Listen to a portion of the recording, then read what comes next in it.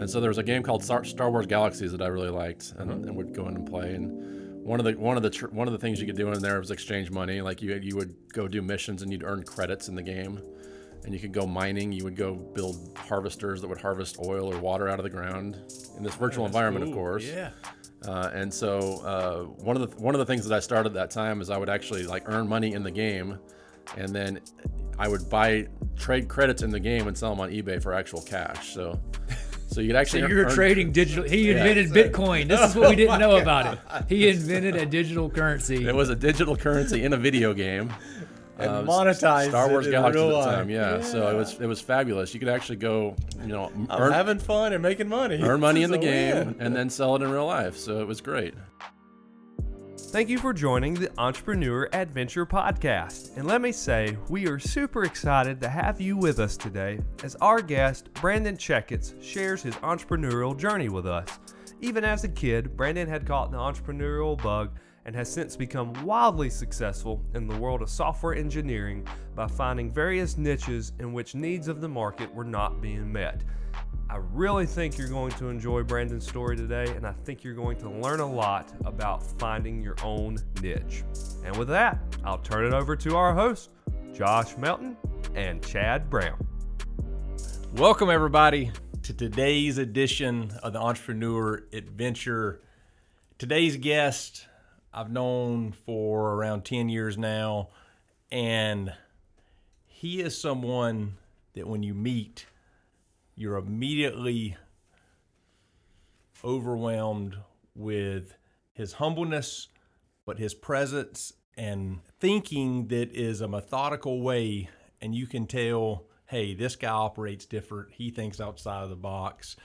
He's been making money online before any of you knew the term e-commerce. Before Al Gore even invented the internet. Before any of us had internet on our phone. He has been crushing it online. I don't even know how many businesses he owns. I don't even know what we're going to learn today, but it's going to be awesome. Welcome, Brandon Checketts, to the podcast. Welcome, Brandon. Thanks, Chad. It's good to be here. Glad to be here with you both. Man, Josh, where do you want to start? I mean, so much to cover here. Let's start with a story. How about that? All right, let's do So it. the three of us all met in the same civic organization. That's We right. joined a civic Early group. days. Oh, man, way back Early when. days. This was right after I moved to Athens, 2008-ish, probably. Yep. Right? So Yeah. Yeah, Brandon's new to town. 13 We years just ago? started Yeah. the civic group, and we're kind of there, and we're all young entrepreneurs trying to figure out what to do and how to do it. And I remember Brandon having a conversation with me about sponsoring this event that we were going to do with our civic organization. And I remember talking him out of doing it. I was like, man, I just don't think it's going to be beneficial. This was for Book Scouter, by the way. So it was I think the first jog that we did. We do this civic organization has done 10 years worth of these 5K, 10Ks. And Brandon was like, should I be the title sponsor? It was $1,500. I was like, gosh, man, I just don't think it's worth your money. I don't think it would make sense for your business. And like, had I known then what I know now, Brandon, I'd be like, you should sponsor it for way more than that. Because you crushed For the it, next man. 20 years. He was killing it. Then I just didn't know it yet. But no, man. So we do go way back. We were a decade at plus, and it's crazy. This was, if I can give one little tip as we're starting here, to get engaged and involved in your community, because you meet people and you find friendships, and you never know where people are, where they're going to go and what they're going to do. Me and Chad met in that same civic organization and started businesses together. Like, it's just crazy how getting engaged with your community, where that can take you. So Brandon, I think at that time you had one business. I could be wrong though. This was in the. I probably technically had two at the time, but yeah, it depends on how you define business also. So See, the one thing I'm going to tell you about Brandon from the start, here's what I knew. So even looking now, I'm like, all right, I know Brandon has got multiple ventures. Let me study up on everything he's got these days and figure out what they are so we can talk about them with intelligence at the podcast. And the one thing I didn't consider is that I would need to bring intelligence with me. I couldn't it's so specific to these different niches of what you're providing, and it's good stuff. And you've been able to really do well for yourself. You're close to passing me and Chad in our success levels.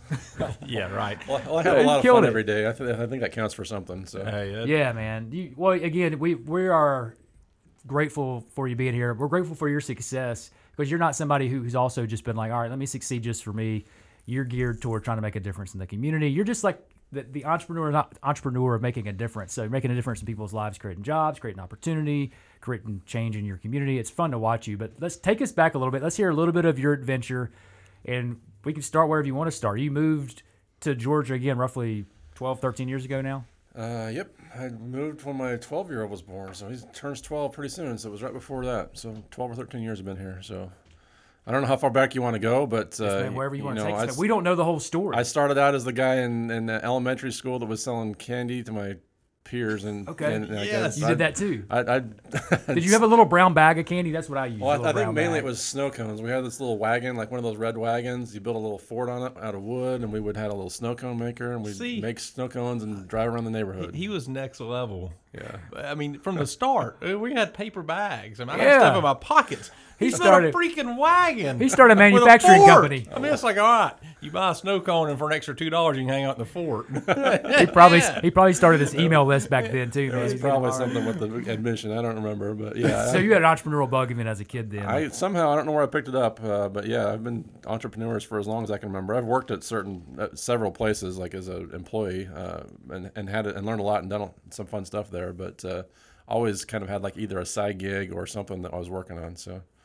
So how did you get into the online space? I know it was textbooks originally. Is that right? Well, so I started as a computer. I worked as a computer guy, basically. I would fix when I was a teenager, 20-something, going through college. I was this like a side gig as well? Like you just got? No, I worked for a company. I grew up in Utah, and so I was a computer store there I worked for. And I actually did start a computer business with my parents when I was about 16 years old.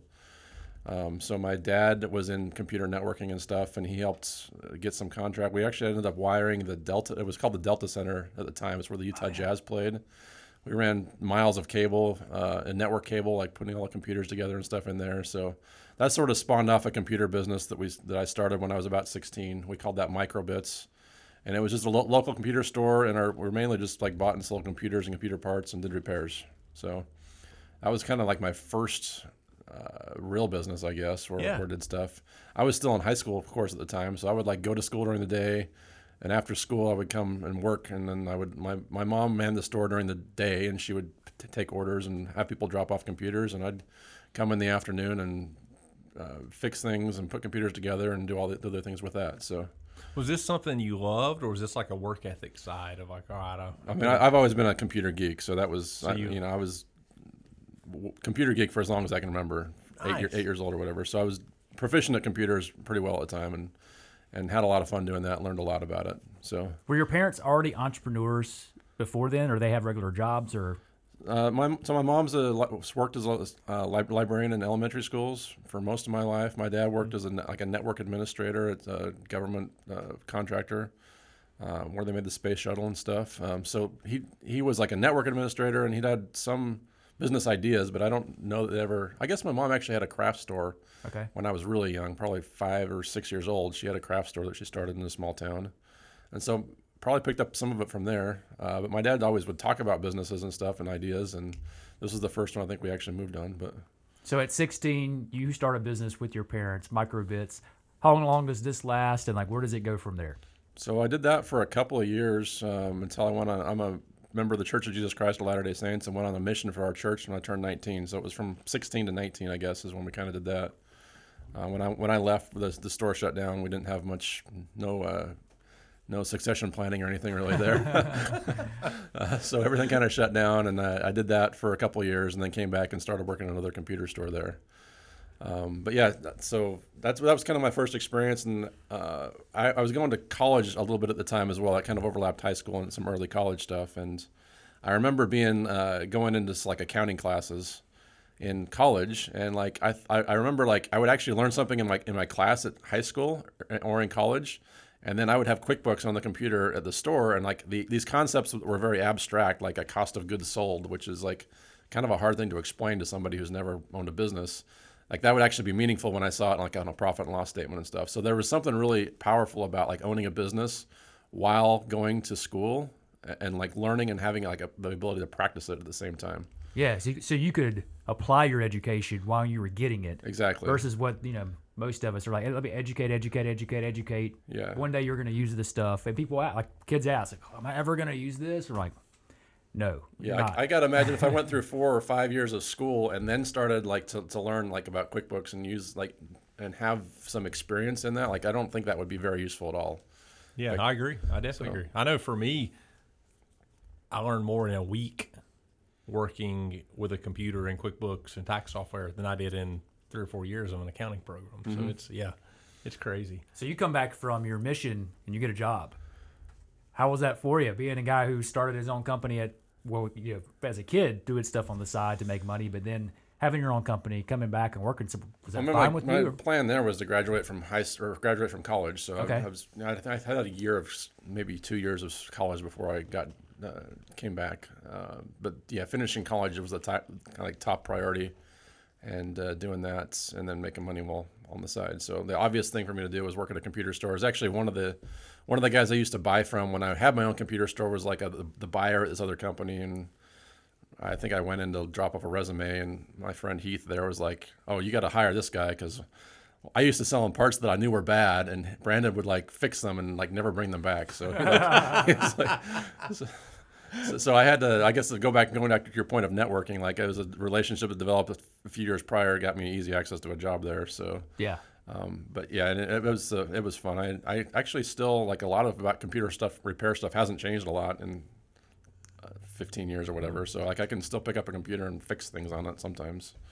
That's pretty not cool. not doing much of that anymore. But I assume at that time, like no lifelong visions of, hey, I'm going to own multiple companies and employ hundreds of people. And did you like have a motivation to go out and do big things and start stuff at that time, or was it just, hey, I'm just figuring out how to make some money? it was figuring out how to get the next immediate thing, I guess. Figuring out what the career was. I don't think I knew that I was going to be an entrepreneur forever. I was kind of figuring out the career path. Graduating from college, of course, figuring out what to do. So there was no grand vision of what I was going to do for the rest of my life. So you were more focused on like, hey, this is where I'm at right now, and this is the next step. And once I get there, I'll figure out the next step from there. Versus, as Chad's mentioning, having this like 20-year vision of where you wanted to end up. No, I wasn't like Elon Musk who knows like I'm going to change all of science and technology. Like nothing like that drastic. It was much more of like fairly practical, like figuring out what I'm going to do, I guess. Yeah, I think Elon Musk probably has like neighborhoods already drawn up on Mars. He's got like street names and everything. He's already figured it out. Absolutely. So you're at a job until you finish college, and then where does your entrepreneur venture kick back up to where you started owning your own business? So I went from a computer store, and I started working as sort of like a computer administrator, a network administrator for Flying J, which runs a series of truck stops. You're probably familiar with those off the interstate. So yeah, good coffee. I got a job, sort of upgrade from that one to like managing the point of sale systems and the computer systems and the pumps and everything for Flying J's across the country. And then sort of worked up from there, from doing like frontline support to being like a system administrator.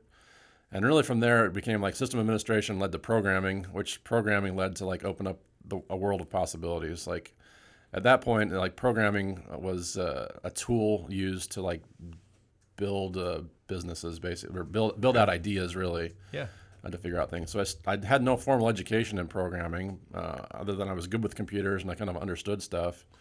And so I had a sort of mentor friend there, Kevin, who kind of helped me understand and get into programming a little bit, and then like programming on systems, and we got into like databases and a few things that like sort of some fundamental things about programming. And once I got a touch of programming, then it was much easier to like forge your own path and to have like some ideas and be able to actually execute them as well. So you're working at Flying J, and you're roughly how old at this time? 20, 21. All right, so early 20s. You hadn't done any coding or programming before, really. Not really, no. And you just, on the job, there's a guy that works there. He's like, hey, let me show you some of these things. Obviously, you said you pick up computer stuff fairly well anyway. This is a little different side of it. It just kind of came natural to you, like the interest level was there. Yeah. Well, I mean, throughout this whole thing, I mean, you're like rising up through everything you've done at this point. Do you recognize that at some point in that, hey, I think I'm smarter than a lot of other people I'm working with? I mean, you're 21 and climbing faster in these corporations. I don't think I was climbing fast in any corporations or anything. It was pretty like incremental. It wasn't like drastic. I went from being like a level 1 troubleshooter to a level 2 troubleshooter to a level 3 troubleshooter. At 21, for me, I'm still like counting bottles of beer on the wall and trying to figure out how to show up at work. No, I think I had a pretty good like work ethic and stuff from my parents, I'm sure. So yeah, some of that like I didn't I was never really interested in I was interested in the academic and the practical things going through school. So I like it. So when you learned the coding part, did something kind of click for you? Did you start seeing something further down the road then, or was it just, no, I'm just continuing to advance my skills on the job? yeah, it was all about just self-learning and getting better at what I was doing. So I guess understanding that like the more valuable you are, the more opportunities that opens, right? Okay. So you're just, I'm continuing to advance your skill set, and you're finding opportunities within the organization to scale up.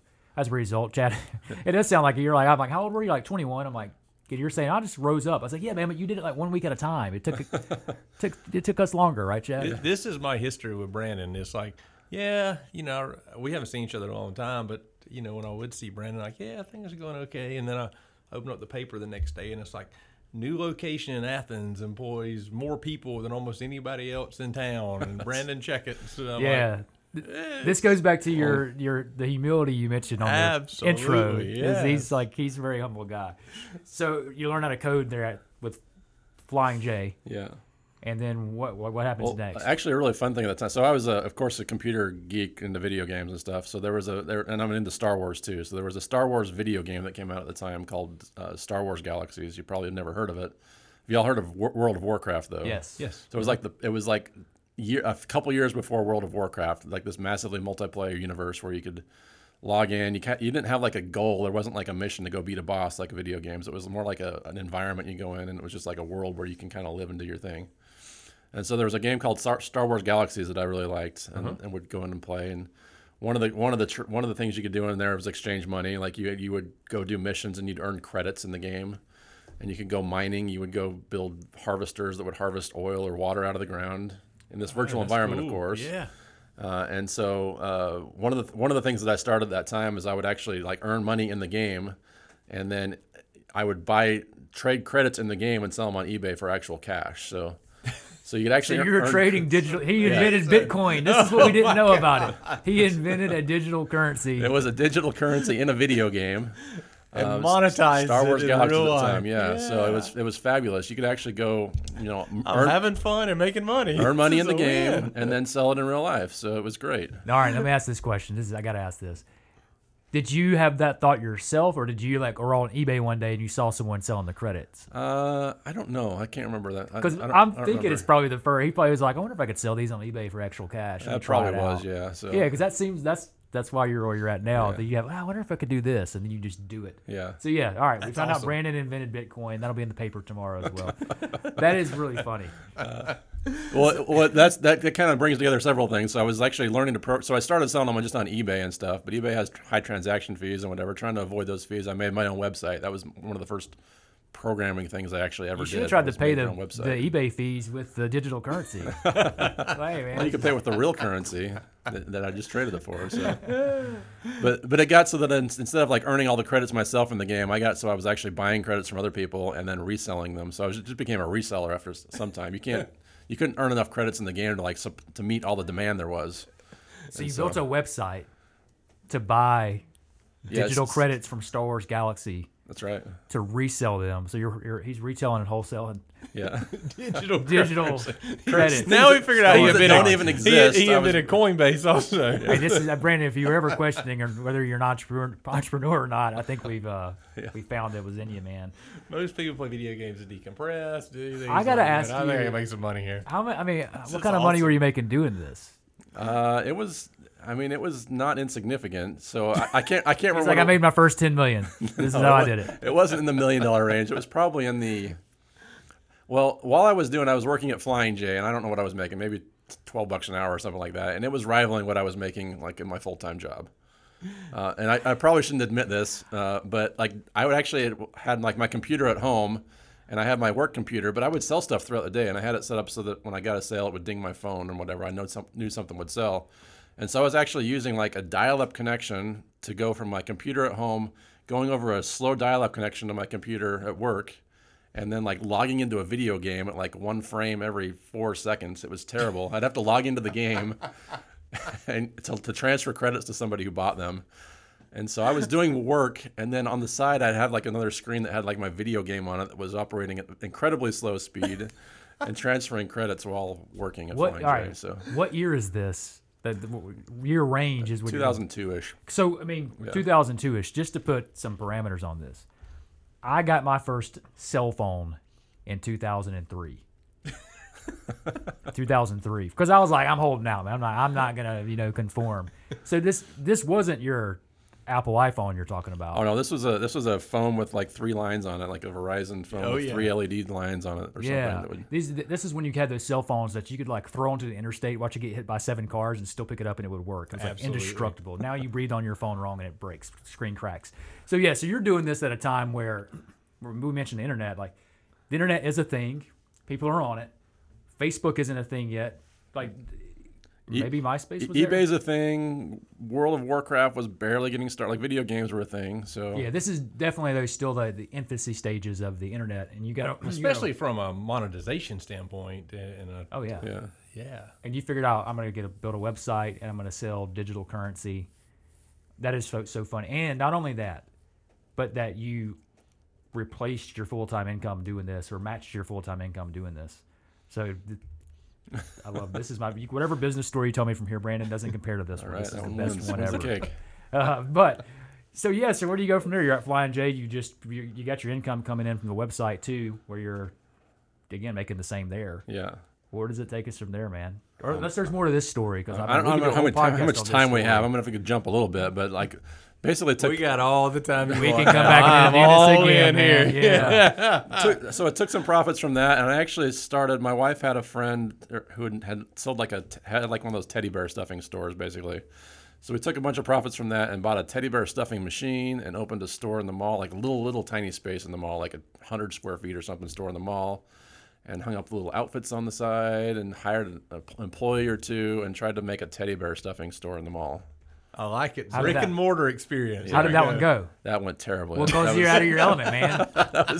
It was terrible. I knew nothing about negotiating, so I probably paid way too much for rent. I had this tiny spot that I was probably paying like $400 a square foot for. I have no idea what it was. It was terrible. You're in the online digital space, man. You can't get into the real world and start messing there. So anyway, that went terribly. I'd never had employees before. We tried to hire like a couple of girls that were like manning the store during the day, like trying to sell stuff. I had no idea how to like manage employees. It was terrible. And so I think we had like a year contract, and like 6 months we were bailed. Like we're out. So any money that I made selling video games was lost on teddy bears. Hey, what lesson did you learn there, though? Did you take anything away from that? Being like, all right, this is a space I'm not going back to. The lesson I learned at the time was never do retail. I like it. Yep. Yeah, retail was hard. I wouldn't be so adamant about that now. I think I've learned a few more things. But those early entrepreneur failures. We learned so much of that and figure out what you don't want to do. I know I've had some ones that stung in my past. Hey, how painful was it at the time? I mean, like, you know what I'm saying? Like, we can all look back on our earlier part of our entrepreneur adventure and see, like, where there's parts of it where like you're a kid, you like scrape your knee and you want to cry about it. Now you can take on, it's just a flesh wound type of mentality. But was it hard to fail on that? Because you haven't failed at anything. Yeah, I mean, it wasn't pleasant for sure. I remember like, going in there, like our leases, we're getting out of our lease and stuff, and we got to tear out all the fixtures and get everything. Like that was just tedious trying to like sell some of the equipment. Like return the space to the condition it was supposed to be in. Like I didn't know anything about whatever. So I had my parents and brother and sister had helped like put together all these fixtures and stuff. Oh, that's tough. Yeah. Have my family help me put up all this stuff, and now I got to go tear it out. It's like all the help that they put into it is like. Oh yeah, so it's an emotional thing. So yeah, it's not pleasant for sure. So you should have turned that into Microbits 2.0, man. You already know how to dominate in the computer retail. Maybe we should have done something different. But.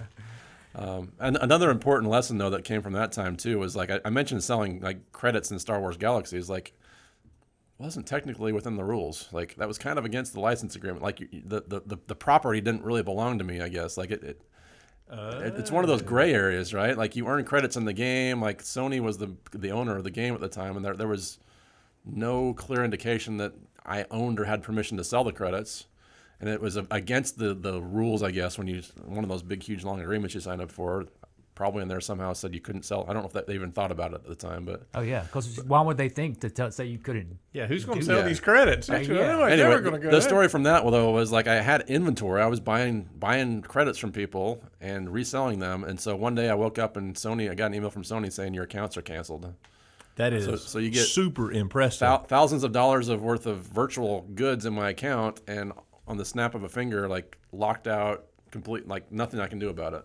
Man, Yeah. I know So- financially that sucks, but I'd have been so proud. I'd have been like, man, I have got big enough where Sony Yes. knows I exist. And it's funny It's because awesome. you said you're a big Star Wars fan. You know, so it's like Sony Darth Vader coming in and being the bad guy, Yes. trying to take over the Oh galaxy. my God, I can't imagine waking up to that email. Yeah. Oh yeah, how was that, man? Like, was that like this It's like, thing? oh, this too? business is over, That I was guess. another thing. I was like, what do you do? Like, I can't do anything about it. There's no getting my inventory back. I maybe could try to appeal, but there was no basis really to try, and I didn't know anything about it. It was pretty much give up and done. So So that was what put you out of business for that. The yeah, Sony that one government didn't shut last you very down. much longer because it was just one stroke of their email and it was done. So And this is a good side gig though for you, like you said, like you're at least replaced your income with Flying J, so you're making at least whatever $30,000 a year on this side business that requires limited overhead, right? Other than you're at some point you're buying the yeah. digital currency, as we'll keep calling it. But Yeah. So anyway, so that was pretty upsetting to have that lost. I think Yeah. I transitioned. World of Warcraft was barely starting, and there was like 2 servers. So we were trying to sell on World of Warcraft and stuff too, but there wasn't really anything for that yet. So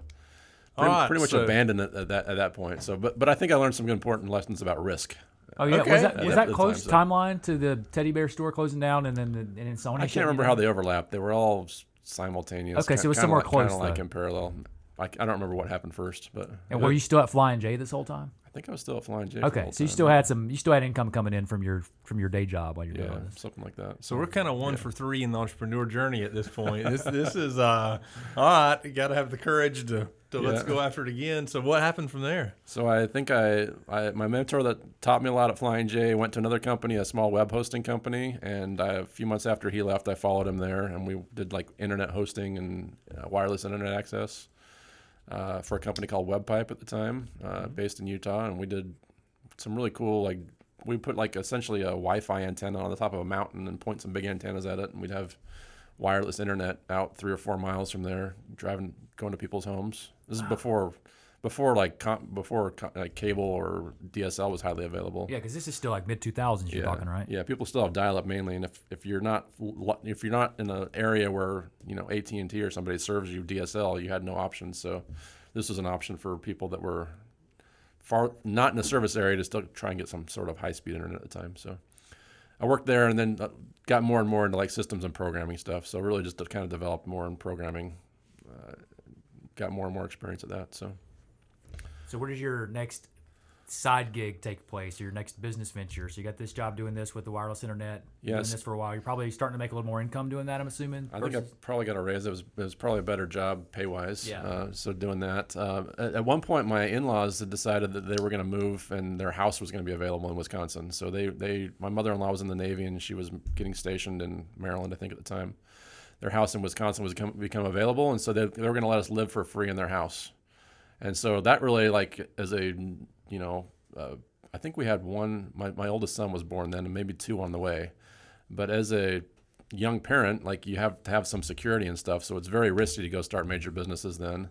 Sure. But with essentially free rent, like it's kind of opened up the possibilities again. So I remember I quit my full-time job at WebPipe and agreed to just work part-time on it, like 20 hours a week instead of 40, and then did freelance work on the side. So sort of stopped the full-time thing, but left because I had some support and didn't have a full weight of like trying to earn and pay for rent and everything. Was able to like take a little bit of a risky move there and do freelance work on the side. So started thinking that I would be doing like coding for other people, just signing up on gig sites and whatever. This is kind of before gig sites were much of a thing for programming, some early ones, but started off doing that part-time at my previous employer, working on my own thing. And then so we actually ended up moving from Wisconsin to Maryland, staying there for a while. And one of the things, my wife had a friend who was blogging about getting out of debt, and she was trying to like figure out how to sell money to pay off her student loans. And one of the things she blogged about was selling her textbooks, and she would, she went into, I can't remember what the degree was. It was a medical degree that had really expensive textbooks. Oh, You take a $200 textbook, bring it back to the textbook store, and they're going to give you $10 for it or something. And so she found that she could go sell them online, and she went to 3 or 4 different websites, and one of them would offer like $120, and the other would offer like $60. And so she was comparing prices on that and blogging about how she did that to make money. And I actually an interim thing. I actually had when my currency site my virtual currency site got shut down. I sort of transitioned that into a price comparison site. So instead of like having inventory myself, I would compare prices for all the other people that were still in business. Okay. So I had some price comparison technology. So you're still an industry leader. Yeah. You maintained your spot. It's the voice. Well, I had traffic. You got to keep the traffic. You got to monetize it. That's worth a lot. So I tried to figure out how to monetize that. That really didn't make any money, but I was trying to monetize it with an affiliate program or something. Anyway, I built some price comparison technology for that, and I kind of adapted the price comparison technology over to the textbook realm. And so over a weekend or two, I made this price comparison website for textbooks so that people who owned a book and had gone and finished their semester or whatever could sell their textbook back online at the highest price, and we'd figure out the highest price for it really easy. And were you charging for that service, or was it just a free? I mean, initially it was like, just can I even do it? And I remember it was a very incredibly ugly site. I think it had one picture on it and 4 color. Like it was really bad. But I got it working, and this my wife's friend blogged about it, and she was part of like this financial blogosphere and got picked up on a bunch of other blogs and had traffic pretty quickly. So nice. I remember getting my first commission for a $4 commission when somebody used my website to go to one of these websites and sold their book, and I got a commission for it. So you set yourself up as an affiliate with the different textbook stores. So we didn't charge money for it. You asked me how there was no charge for it, but it was just an affiliate relationship with a website at the time. Okay. So you basically get commission off of their repurchase of the book, and you're getting a cut of that. Yep, exactly. Awesome. So that grew to be what became Book Scouter, which was grew from $4 a day to $40 a day to $400 a day. So it grew over a couple of years and got to be bigger and bigger and bigger. So just kind of like adapted some of the technology I had into a new industry, and something that caught on pretty well and worked. Did you see it like from the start, like once you started making the correlation? Could you see that it could be a significant full-time venture, or were you thinking like, who knows if this will work out? No, I don't think I saw it as a full-time thing. It's in fact, I think of a lot of things as sort of like a part-time gig. Like, I think full-time nowadays would mean like it's making at least like $100,000 a year or something like that. And I don't think I ever envisioned it being that big. I was like, maybe it makes me a couple $100 a month. On the side. But it got bigger than that. It grew past that, yeah. Yeah, it scaled past that. I mean, I guess, was it ever a full-time venture for you with Book Scouter? It was. So after I launched Book Scouter, actually, I took a job with another company doing textbook things and learned a lot. Like, was doing textbook stuff on my day job, but I guess I made a smart move when I did that. And when I started with this other company that was kind of a competitor, so the Book Scouter was on the sales side of the business. So you had to own a book and sell it back, and there wasn't much traffic in that, right? And it wasn't very. There was nobody paying commissions for it. There was only 2 companies paying commissions for it. Okay. There was a lot of commissions though on the buying side. So if you were in the market to buy textbooks, there was a handful of sites there was a bunch of sites that would sell books, including like Amazon and eBay back then, and several price comparison sites. So I got hired by one of the price comparison websites to start building their technology, and as part of the hiring of that, I carved out an exception in my employment agreement that says I have an exception to the non-compete thing for the side business I have of Book Scouter. So you came into it because you already had Book Scouter. You come into the company and part of the negotiation are like, hey, I got Book Scouter. Yeah. I'm making sure on paper it's cool. We're all cool with that. Yeah. I want to keep running that on the side. No big deal. And they're like, it makes you $500 a month, whatever. No big deal. Glad you have it. Like, that's how they found me, is because I started that. And so you got recruited to this job because of Book Scouter. Because of Book Scouter, yeah. Perfect. So I think I had 2. I had one other one that ended up as the game price comparison side. I had as like an exclusion from my non-compete that allowed me to run that, I guess. So, but yeah, that one didn't matter. But essentially, just the market changed, right? So we're getting towards 2005. Amazon's getting in dominance. What happened is like anybody that could acquire textbooks had outlets to sell them online. Oh, it got to be consumer to consumer, I guess, instead of necessarily. Well, there's tons of people that own textbooks, and it just became the sale of textbooks online become more and more popular. Yeah. So instead of buying from your local bookstore, whatever the retail price is, you can buy a used book online for half the price a lot of times. Okay. So and this is also riding the critical mass of internet usage. Exactly. So like almost everybody's starting to get online. Like, because again, when you started doing the stuff you were doing, there was still a large percentage of society that this was in the AOL days. Like this is when AOL sending you the free 25 hours of Probably a little bit internet, past right? AOL. Like but I'm saying as far as when CDs you were starting, Yeah. like because I remember the first time I got on the internet was in college, and it was probably around the year 2000. Yeah. And so like this is when when companies are being like, hey, come get online, just try it out. I guess I didn't mention that maybe critical. I actually worked for Prodigy. Was my very first job. So Prodigy was sort of like a small guy at the time AOL was around. So I did tech support for Prodigy when the day I turned 16 was my first day of work. So what's interesting, especially in the MC stage, getting on the internet was one thing. Being comfortable enough to do a financial transaction on the internet is a whole nother level. And I assume all that was kind of happening about that same time. Also the time the book scatter started working, like buying textbooks online got to be more and more common. And what Bookscatter was really well positioned for, which I didn't know it at the time, it just happened to be serendipitous, I guess, is that the companies that were buying textbooks could sell textbooks. The people that were selling textbooks had plenty of demand. They could sell textbooks all day long. Their constraint became buying them, and so they couldn't buy enough textbooks to resell them. So that's where Bookscatter was well positioned. Is like we ranked well in Google and everything for selling textbooks, and all these companies wanted to start a textbook buyback company online because they needed to acquire more books so that they could then sell them used. And so really their constraint became like trying to acquire as many books as they can. And so Bookscatter was launched, and then a year or two later, like they're trying to figure out how they can buy as many books as possible. And so there was like a new buyback site launching every other week, trying to like acquire textbooks, as many textbooks as they could acquire. And Bookscatter was ahead of that curve, and we were well ranked in Google, and we had good like page speed performance when that started to become important. And so like a buyback company could launch a website, and by being on Bookscatter, we had them listed as a vendor with an affiliate relationship on Bookscatter, like they would get traffic immediately because we were already ranked really well. It would have taken them a while to rank in Google algorithm and stuff, but since we're a price comparison website, we had traffic already. You start paying us a commission, we turn you on, and you get traffic. Like it made it really easy for those companies that were really the ones, our customers transacting the business.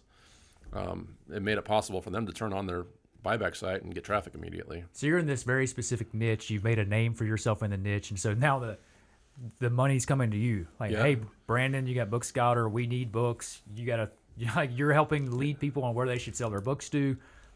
This is also in the midst of our average listener to this probably doesn't know, but there's also been over the course of probably decades a college textbook like bubble. Like scaling up, like cost of those books is going up, which I'd assume would leave some space for the buyback commissions as well. I mean, I can go deep in textbooks if you want, but it's essentially textbook publishers only make money when a new textbook is sold. Yeah. And this was all in the textbook resale market. So as resales become more and more popular, the publishers make less money. Yeah. They try to find ways to limit resale by doing things like online codes and CDs and all kinds of other things that they've come up with over the years to try and protect their original business of new book sales.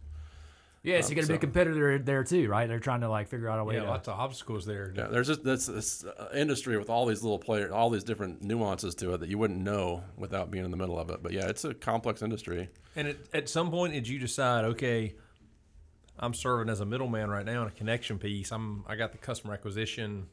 I'm supplying the back end. Did you go into the role of actually buying books at any point, or did you stay in that middleman role? It's a very good transition, Chad. Thank you.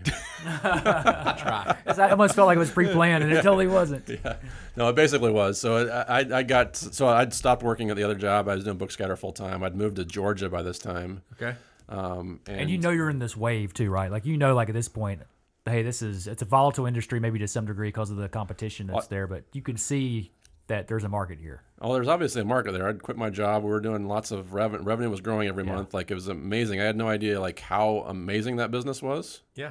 Or how amazing that was at the time, because the margins were great. Like I was myself and one programmer. There was like no cost associated with it. I had $200 worth of servers a month or something. Like there was hardly any cost to it. So amazing margin, like tons of profits. So it was great. So essentially, we're trying to figure out like what's the next step. What do I do to reinvest these profits? Sure. And that's where it came back to like, well, we know a whole lot about books, and we've got a bunch of customers that are buying and reselling books. Like, why don't we use our own technology to buy and resell books? Sort of an obvious next step, I guess. So. Absolutely. And I don't know if you remember this when you're in Athens. Like once you're already here, we're already in the civic group together. You hired my cleaning company to come and clean like a warehouse in Winterville. Oh yeah. For you, I think this was your brother in town or something helping you out at the time. Like, so so you're like, hey, we need to clean out this warehouse out here in Winterville. We got to put some books in this warehouse. Oh, nice. So, I was still at Chad this story yesterday. You know, things kind of come back to you sometimes. Yeah, I don't think I even realized that. That was probably the beginnings of your cleaning company. Yeah, it was early on for us. Yeah. Yeah. Hey, we were still, it was way back. Yeah. Way back. Yeah, so anyway, we were buying books. It so happens that the USPS, a lot of books are shipped via USPS every year, and the USPS ships, I don't know how many millions or hundreds of millions of packages or whatever, but they lose a small percentage of them.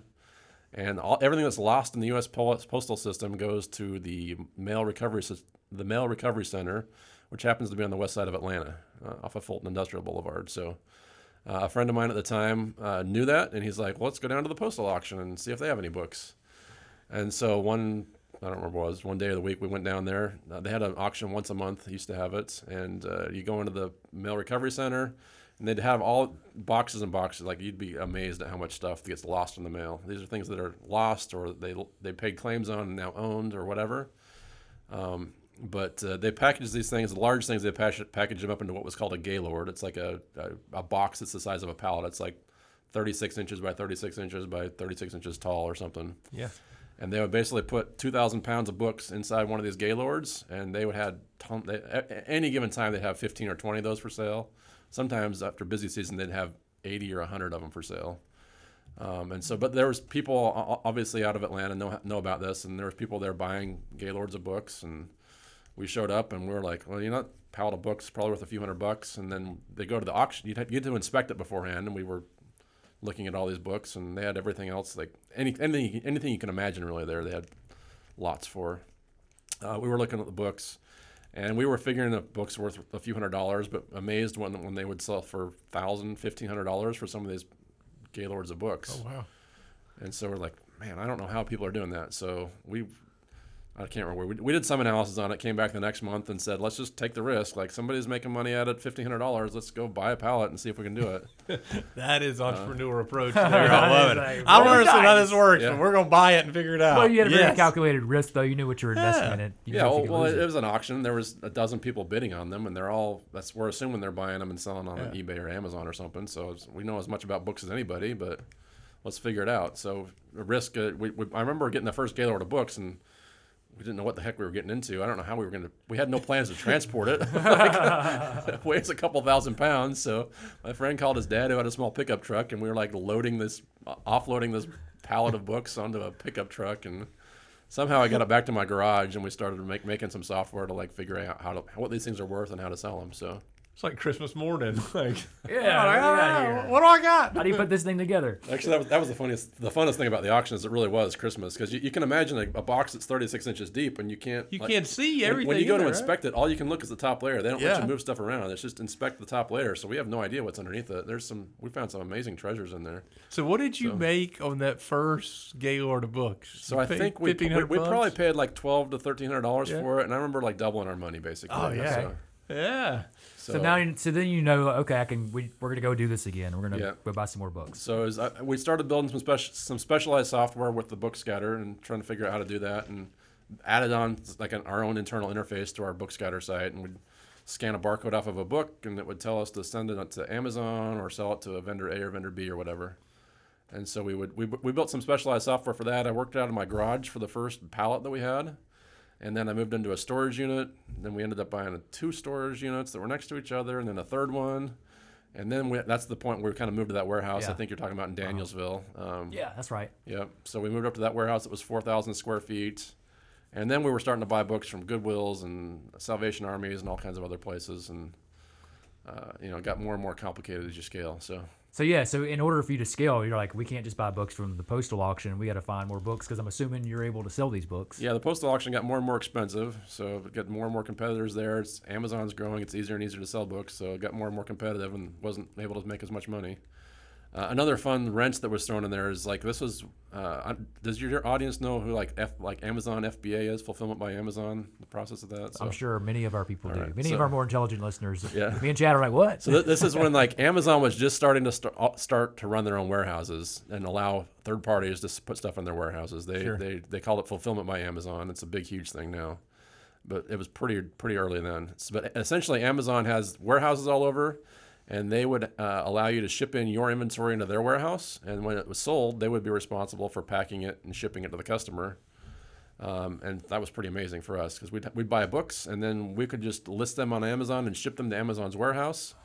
And Amazon would take care of the fulfillment and the packaging and the postage and all the things. Customer service and everything, right? Customer service, everything. Takes all your employees off of your plate. So what would have required like a warehouse of people and like days, like trips to the post office every day, like none of that was a thing. We could just do it at whatever leisurely pace we felt like, ship the boxes off to Amazon, and they'd be responsible for the day-to-day operation of fulfilling everything. That's amazing. So that was a game changer for us that made it possible for us to operate out of these, 200 square foot storage units. Thank you for joining us. Please tune in next week as we continue our conversation with Brandon Checketts. If you're a fan of the Entrepreneur Adventure podcast, we would love to hear about it.